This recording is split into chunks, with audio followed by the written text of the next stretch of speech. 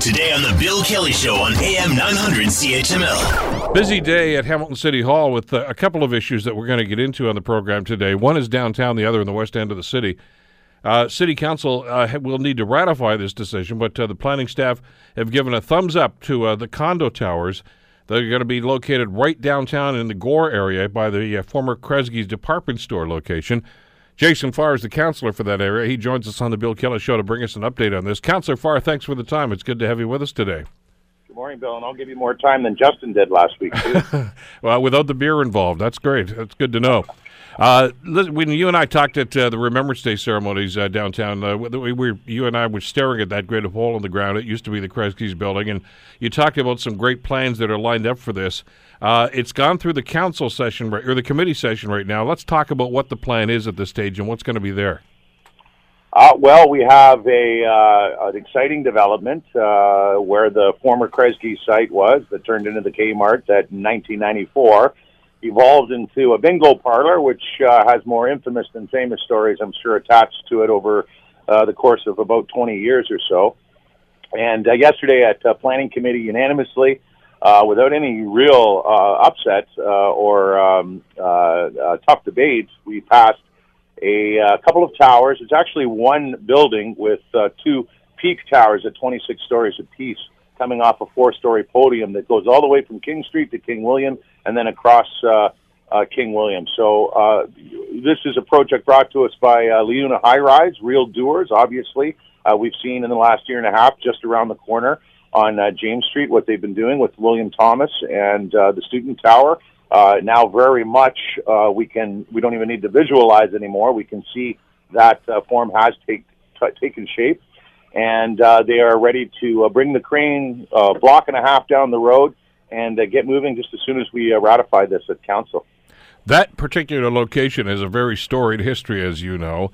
You and I were just kids in those days, but I mean, it used to be, as you mentioned, a Kresge's department store with a famous lunch counter that an awful lot of people would frequent. Then it became the bingo hall, and I can still remember having a discussion on this program, Jay, about one particular incident where the owner of the building at that time actually put big loudspeakers out there at that corner and played classical music all day to try to disperse some of the ne'er-do-wells that used to hang around that corner and cause some consternation with some of the locals at the time. Now, all of a sudden, it sounds like it's going to be a people place again.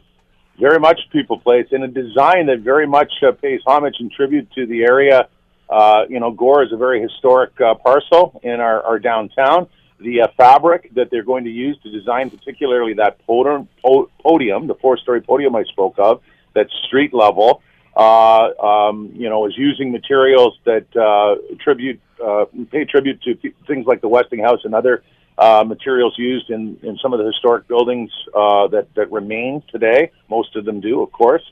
And the design also has a lot of emphasis on the Gore Park fountain. The entranceway at the corner of King and Houston will be looking directly across at Gore Park. So Gore Park very much plays a major role in the design and the concept. So we've definitely covered in a rather short order. You hear a lot, Bill, and I know you've talked about it in the past sometimes with our planning projects.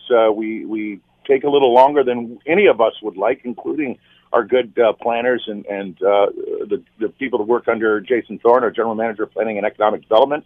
But the reality is this project was announced when we cut the ribbon at the Student Tower along James Street, the aforementioned Student Tower, probably last spring, and in June everything became formalized through our planning department.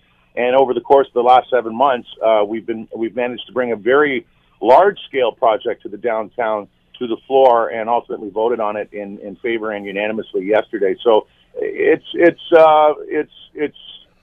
proof in the pudding that we are still very much on the move in downtown Hamilton. We're talking about, Bill, 500 and change in residential units, likely well over 1,000 new residents feeding into the local businesses in our downtown. And you've talked about, and we've talked about before, the exciting things that are happening on what a lot of people have dubbed Restaurant Row or King William. And certainly with 12,000 square foot of commercial space, I would not be surprised once that commercial space on the ground floor of this exciting new development is leased out, that will only add to the wonderful amenities, restaurant amenities that have become Restaurant Row or King William in downtown. So there's lots of great stuff attached, sidebar stories that add to the excitement of this project. So what's going on here? I mean, 15 years ago, I remember talking to the head of economic development for the city, Nick Catalano. He said, you know what, we can't even get a phone call return when we start talking about development downtown. Nobody seems interested in it. Now they're crawling all over each other to try to get in on this. You've got LiUNA, you've got Core Urban, you've got Wilson Blanchard, you got the Spalachi Valerie group that's going on, and others now that are knocking out the door. What's changed in the last number of years that makes this such a great place for development? Well, you know, we are the GTHA now. H stands for Hamilton. I think, in fact, I know that when, some of the planning policies that we've come up with over the course of the last 7 years and a bit, transit-oriented planning, when we look at our growth plan and some of the mandates that are set about with respect to the province, there are a number of investors, many local, but also people from coming outside these parts, that believe in those growth plans, that believe in transit-oriented planning. This development is the direct result of the investment the council continues to make on LRT, and that was mentioned yesterday during the about hour and a half debate and presentation from both the planners on the file with the City of Hamilton and, of course, the planners hired by LiUNA and High Rise. So there's buy-in, I think.